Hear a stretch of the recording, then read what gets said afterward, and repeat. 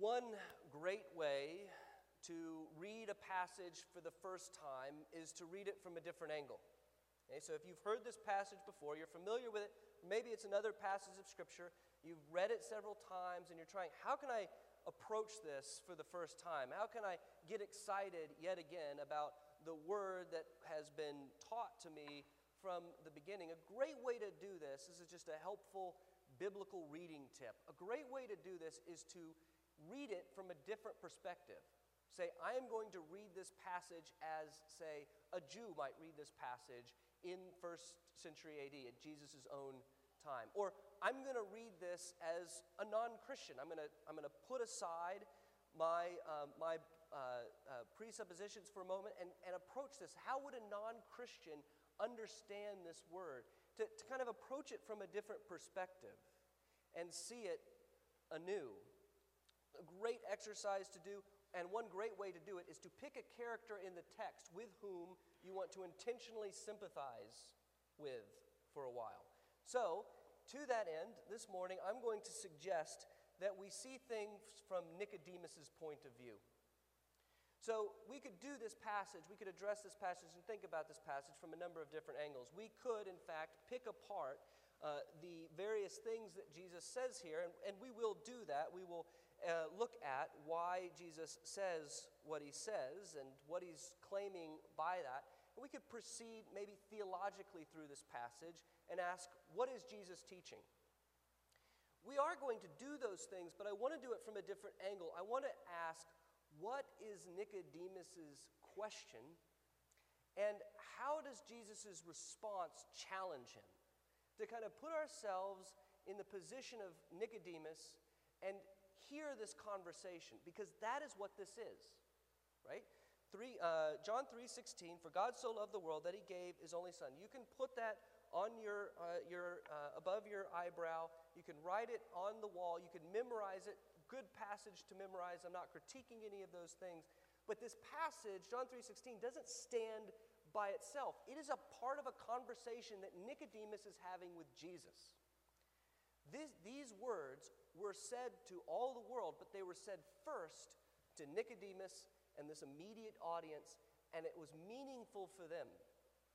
So let's engage in this conversation, as a give and take, as a back and forth, and see how the various parties of this conversation engage one another, how they come to understand one another, because that is what Nicodemus is trying to do. These are two men having a conversation, butting heads a bit, trying to figure each other out. It's an ordinary kind of life situation that we experience daily. So what's going on in the midst of this conversation? I'm going to proceed then by just going through the various elements of the conversation. The conversation in general has three parts. I'm not going to tell you what those are from the up front, but listen for those three parts as we go through, and we'll pursue the logic of this moment that Jesus has with Nicodemus. First then, this conversation gets started by Nicodemus posing a topic for discussion.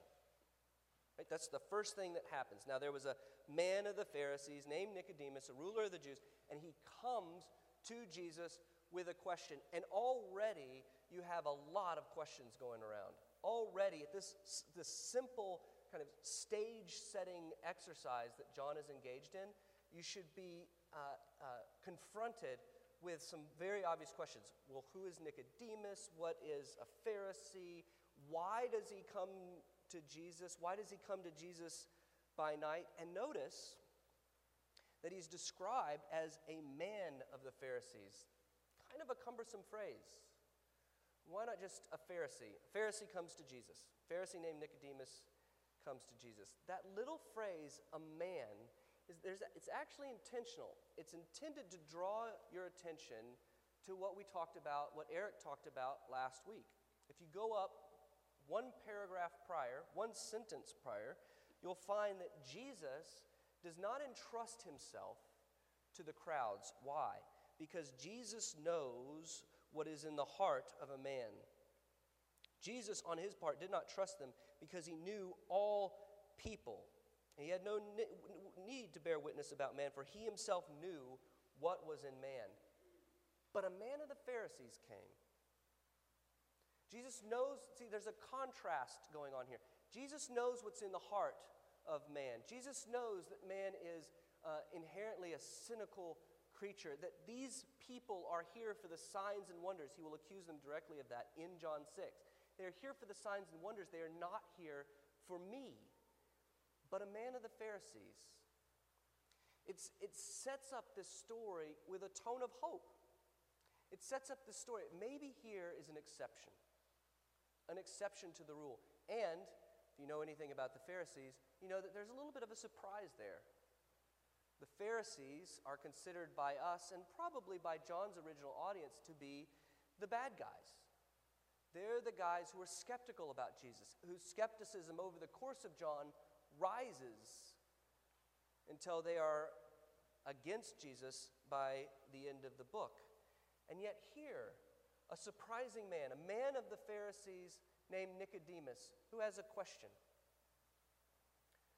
who wants to see Jesus for himself, who wants to understand what this man is teaching. We have, at the beginning, a kind of, John is setting us up with a predisposition to like this guy, to appreciate what he's asking. And actually, as he goes on, he says, Rabbi, a term of respect. He himself is a rabbi. He's trained rabbi. Jesus, not trained by any rabbinic college or under any rabbinic teacher, so not officially a rabbi, and yet this would be like giving somebody an honorary doctorate, right? What Nicodemus does is he gives him honorary rabbinic status, perhaps a little bit tongue-in-cheek, but Rabbi, you are a teacher from God, for no one can do these things that you do unless God is with him. Nicodemus approaches Jesus in this conversation with intellectual integrity. He is genuinely curious. He wants to know Jesus and his teaching better. And the reason he wants to know Jesus and his teaching better is because of the signs that he does. These are signs that come from God. And Nicodemus, unlike the crowds prior, Nicodemus takes the message home with him. If he is able to do these signs, then shouldn't we also listen to his teaching? See, those two things go together. You receive a sign from God. You receive signs from God so that you might teach with authority. Nicodemus is a smart guy. He knows his Bible. He knows that that's how it worked for the prophets before him. He knows that that's how it works even in his own day, that the prophets come with signs authorizing their ministry. Jesus comes with signs, so I need to not only seek out the healing which he offers, the signs which he offers, but his teaching. That's the point. And so Nicodemus poses a question. And unlike the later Pharisees, who we are told by John doesn't leave us wondering about this. Later conversations, the Pharisees are trying to trap Jesus. Nicodemus is not trying to do that. He is a Pharisee whose curiosity has been piqued and who wants to talk to Jesus in order to learn more about his ministry and about what he has to say. Now, having said that, as Nicodemus poses a topic, what he does and the way he does it is he sets up the ground rules as Jesus and I are about equal. Jesus might be a little above me, or I might be a little above him. We'll find that out at the end of the conversation, right? That's still something we do, right? Who's the superior and who's the inferior in this relationship? Nicodemus, that's part of his question. Part of his question here is who's the superior and who's the inferior? Who's going to follow and be a disciple of whom? And there's a lot of subtle things in this passage that indicate that, not the least of which is the fact that Nicodemus poses the question. Nicodemus puts out a topic on the table, right? In verse 3 he says, verse 2, Rabbi, we know that you are a teacher from God. No one can do these signs that you do unless God is with him. That is the topic under discussion. That is the proposal. Here's what we're going to talk about tonight in our disputatio. It's likely that this happens at night, either because Nicodemus is trying to keep things a little hush-hush, a little under the radar, but it's also likely that he's doing this because this is when you would schedule a Sabbath symposium. You do it at night. You do it in the evening. This is when the rabbis would get together, perhaps because some of them had day jobs, to consider something under discussion. So they are having a philosophical discussion. Philosophical discussions are best at dusk, and Nicodemus, as the superior in this situation, gathered with his disciples, gathered with his entourage, approaches Jesus, gathered with his disciples, and poses a topic. Let's discuss this together. You are a man of God because of the signs and wonders which you do. And here's where it starts to get dramatic. Here's where the conversation gets interesting. Because Jesus has a choice. Jesus can choose to accept the topic that Nicodemus proposes with integrity, proposes because Nicodemus is trying to figure out who Jesus is. Jesus can accept that topic or pose a new topic. And as you look at the passage, it's pretty clear what Jesus does. Nicodemus says, I want to talk about that you have come from God because you do signs and wonders. And Jesus answers, truly, truly, I say to you, unless one is born again, he cannot see the kingdom of God. The topic is still broadly considered theological. We're still talking about God and the kingdom of God, the things associated with God, but Jesus switches the discussion. And he does this throughout John. A question will be asked, a statement will be made, and Jesus will shift the question a bit. He won't just directly answer the question. He won't say, oh yes, I'm doing these signs and wonders. He shifts the question a bit because he wants to guide the conversation to a new place. And as we'll see, this is the place where it needs to be. He's trying to guide Nicodemus to a new place, to ask a different question. Your question isn't good enough. Rabbi, teacher, signs from God, that you come from God. Nicodemus, even at this early stage, Jesus is challenging Nicodemus. That's not good enough. That's not a good enough question. If the things I do and the things I say, if you recognize that they are from God, then your question needs to go deeper, it needs to be more fundamental, it needs to be more important than the question that you're posing, than the topic that you want me to address. We need to talk about something else. We need to talk about how a man can see the kingdom. How can a man be a part of this kingdom? And there's a subtle criticism here. It's packaged as a statement, right? Truly, truly, I say to you, unless one is born again, he cannot see the kingdom of God. It's packaged as a simple statement, a general principle applicable to everyone. You must be born again to have a vision, to see the glory of God, the kingdom of God. But there's a subtle criticism here. There's a subtle point that Jesus is making, and it's a point about Nicodemus. He is telling Nicodemus, in the question that he's asking and his response, he's telling Nicodemus, you need to be born again. You are not there yet. He's telling Nicodemus, you cannot see and have not seen the kingdom of God. Nicodemus is a Pharisee. He has been studying the Word of God since he was yay big. He is an important, prominent, wealthy Pharisee. He has got an entourage. He's got a crew that looks up to him and respects him and honors him. And he has brought that crew, very likely he has brought that crew with him. This isn't a private conversation. This is a public conversation. And Jesus throws down, you need to be born again. He at least implies that what Nicodemus needs, the thing that is lacking about his question, is the fact that Nicodemus has not yet seen the kingdom of heaven. Now Nicodemus has the choice in the conversation. Nicodemus can flip the tables again. He can change the subject again. He can tell Jesus, what authority do you have to say that?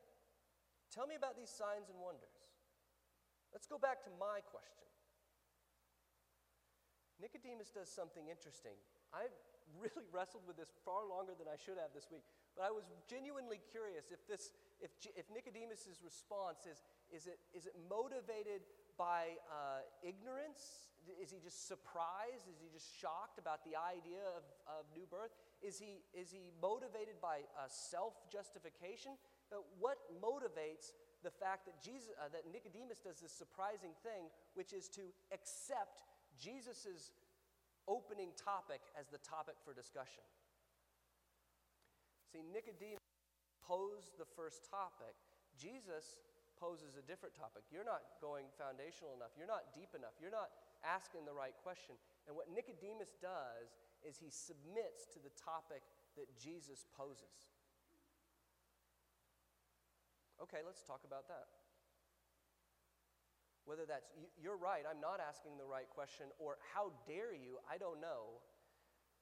But he accepts what Jesus wants to talk about as the primary topic under discussion.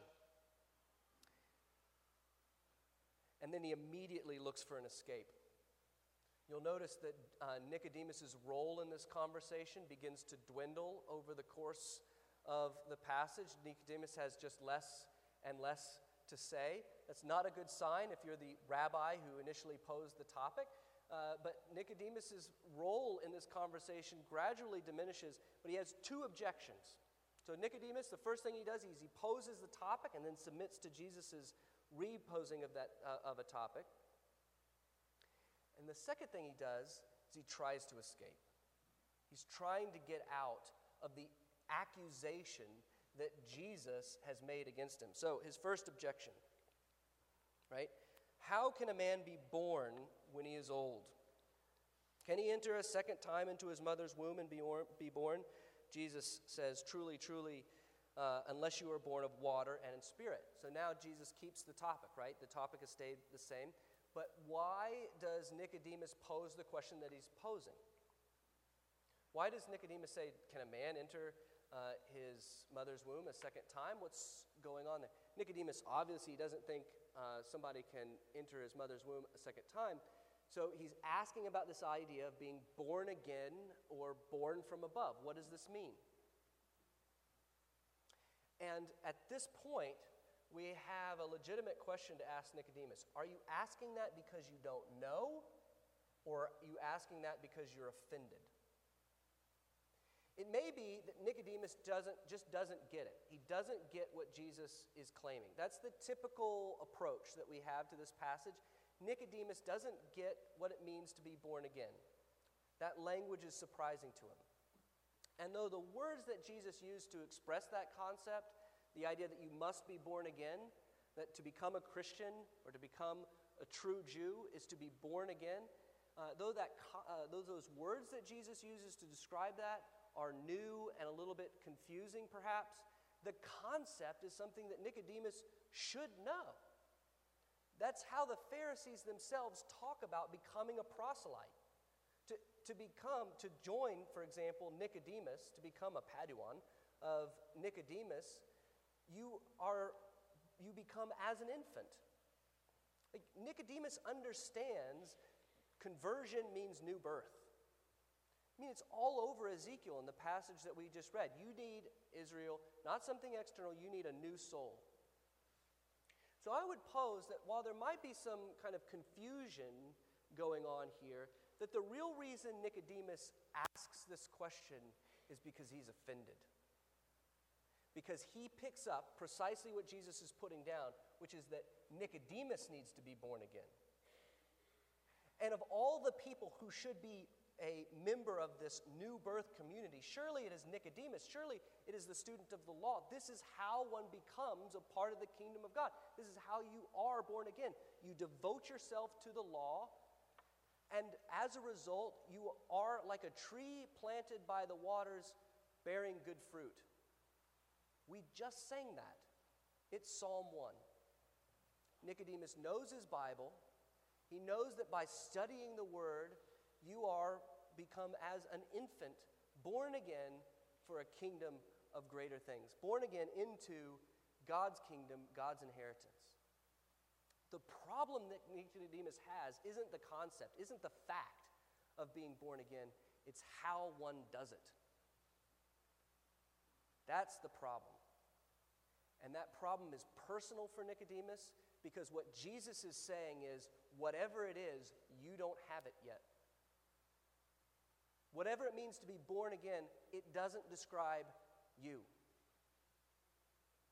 And so Nicodemus, trying to gain back that conversational ground that he has lost, puts Jesus' own words to an argumentum ad absurdum. How can this be? If not me, if I haven't been born again, then what possibly could born again mean? Does it mean you have to be literally born again?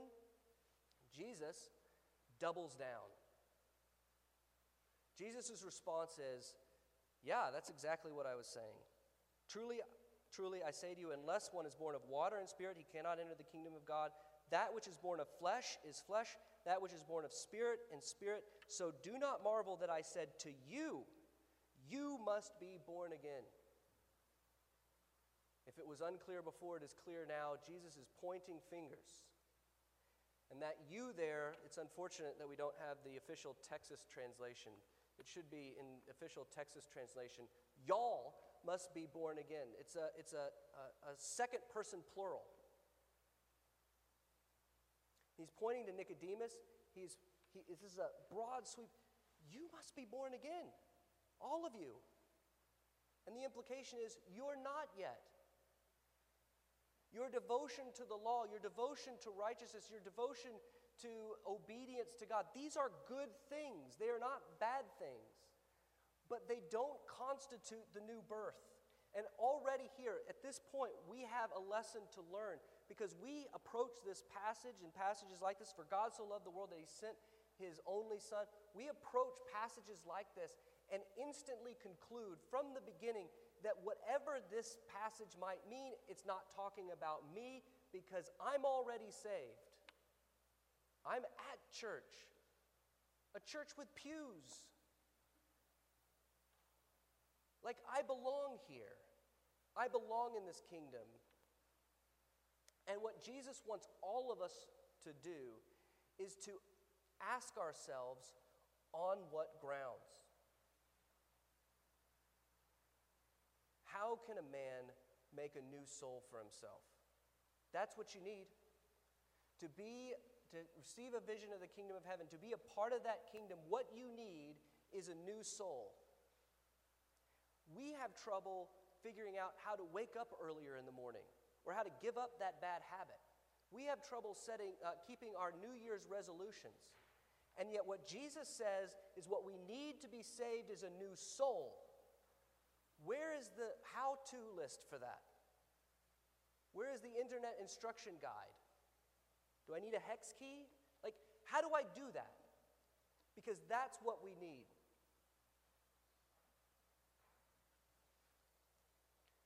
No wonder Nicodemus is looking for an escape. He is being accused here. He is a leader of the Pharisees. He is an expert in the law. He has devoted his life to teaching and applying the law in his daily life. And Jesus is saying, that's not enough. That's not what new birth is. You need something else. Something's missing. What you need is not a conversation with another rabbi to give you tips or pointers. What you need is a new soul. You need a new heart, a new mind. You need a transformed will.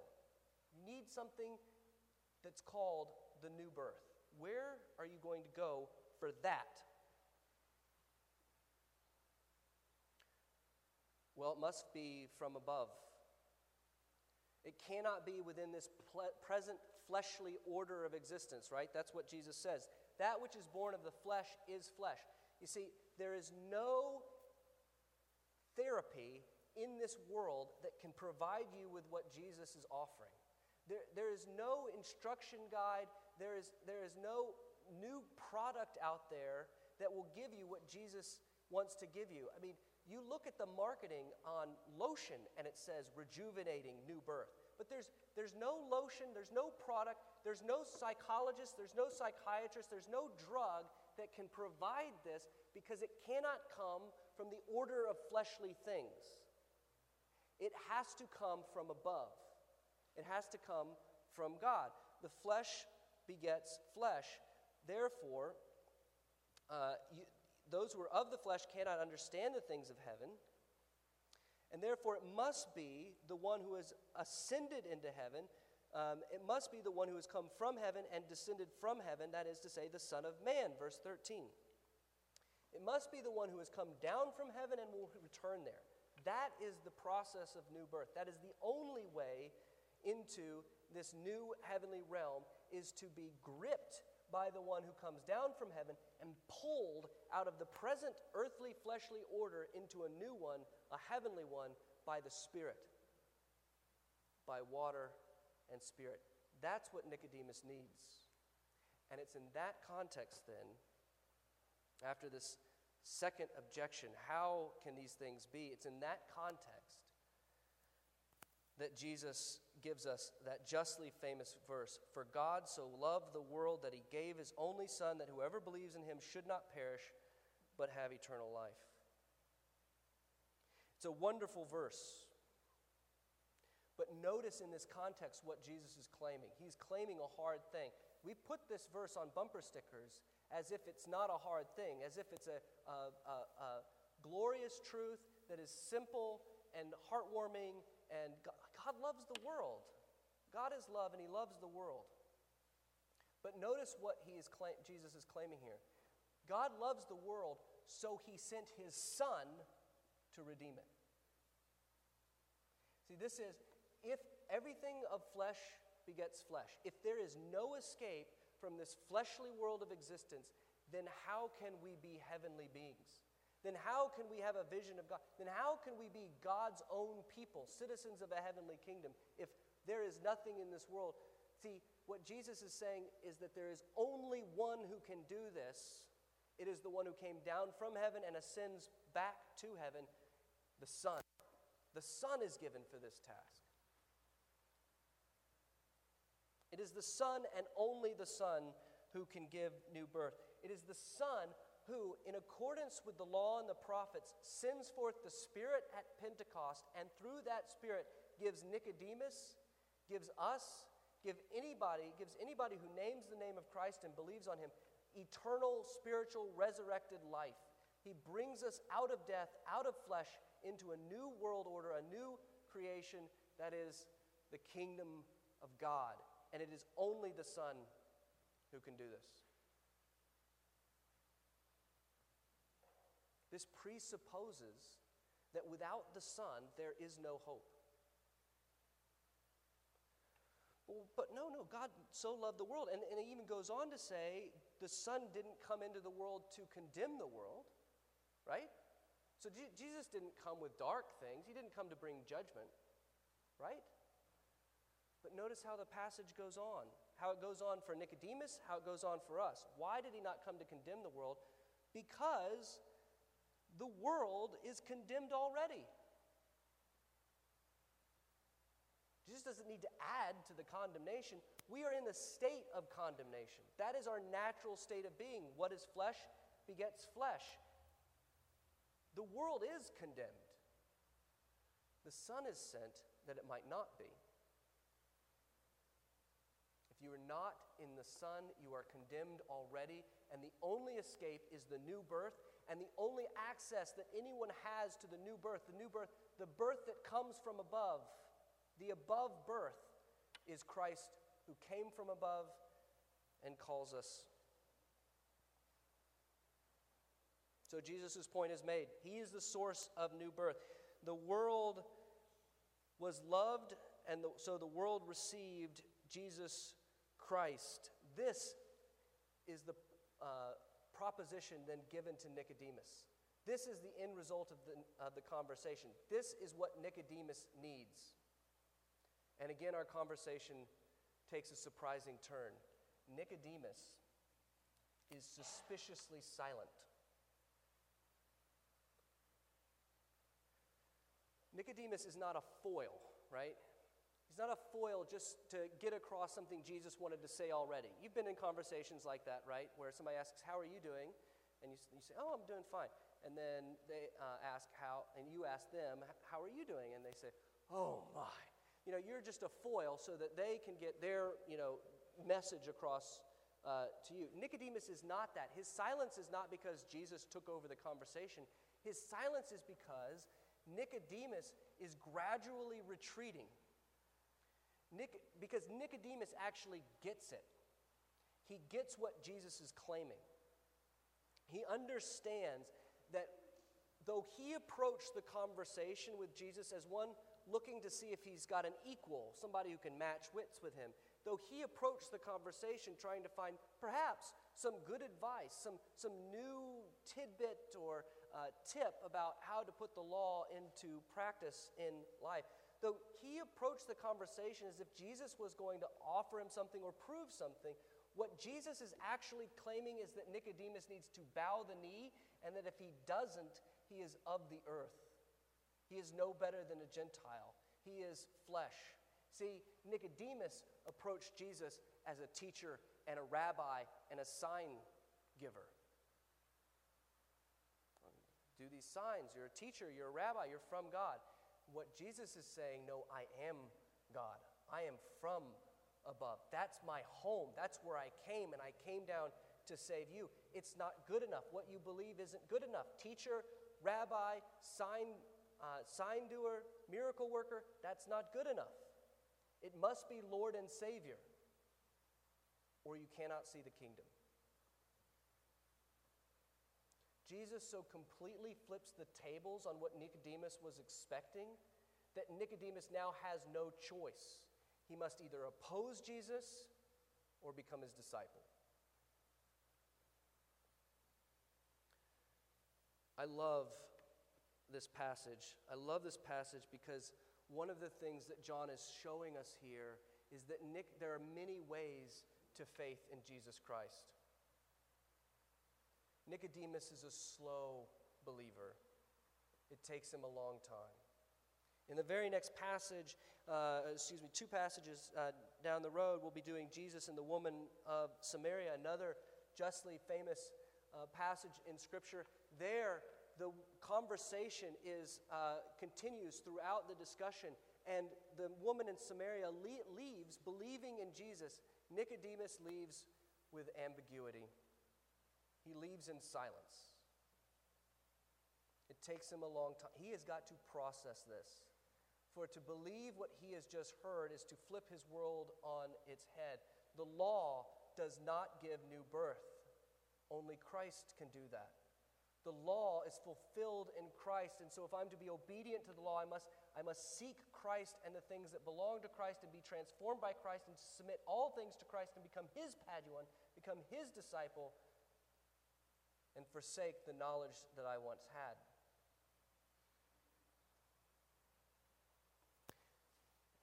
Good news. We meet Nicodemus several times in John. He's one of the few interlocutors that Jesus has that is named. And the reason is that he's named, I think, is because John wants us to see his story unfold. In 750, Nicodemus comes to Jesus' defense. It says, Nicodemus, who had gone before him and was one of them, said to the Pharisees, does our law judge a man without first giving him a hearing and learning what he does? And they replied, are you from Galilee too? Search and see that no prophet arises from Galilee. See, Nicodemus wasn't dismissive. He went and he did just that. He searched and he inquired about what Jesus is and what he does. And he is now on that path. You get the sense that he's defending Jesus. And then by the end of the book, we're not sure what happened in the intervening time, but by the end of the book, Nicodemus, after Jesus' death, Nicodemus also, the one who earlier came to Jesus by night, came, bringing a mixture of myrrh and aloes, about 70 pounds worth in weight. Nicodemus honors Jesus at his death and in his burial. He's slow to faith, but he becomes a disciple. He realizes that what he had was as rubbish before the glory that belongs to the Christ. There are many paths to discipleship. Some of us were saved almost immediately. We heard the testimony and we wondered, why? Has no one told us this before? When can I be baptized? Some wrestle with the claims of Christ because they are big claims. They require the death of an old life and the birth of a new one. They are big claims. But Nicodemus, in the end, exploring these things, searching and inquiring about who would be the Christ and what the Christ requires, he comes to faith and he finds that new birth. And we too, we must find our life in Christ and in no other. Father, we pray that this word would be with us. We pray that it would sustain us. We pray for those here that don't know the Christ. We pray that they might explore and learn from the word what it has to say. We'd not be content with what others say it says, but would find it out for ourselves and be shocked and surprised and come then to faith. We pray for those who have believed for a long time. We pray that we would not cease to examine ourselves, but that having examined ourselves, we would come to Christ and to his Spirit and find a continual supply of rejuvenating energy through the Spirit. We pray that you would give us life and that that life would be a life abundant. We pray this in the name of Christ. Amen.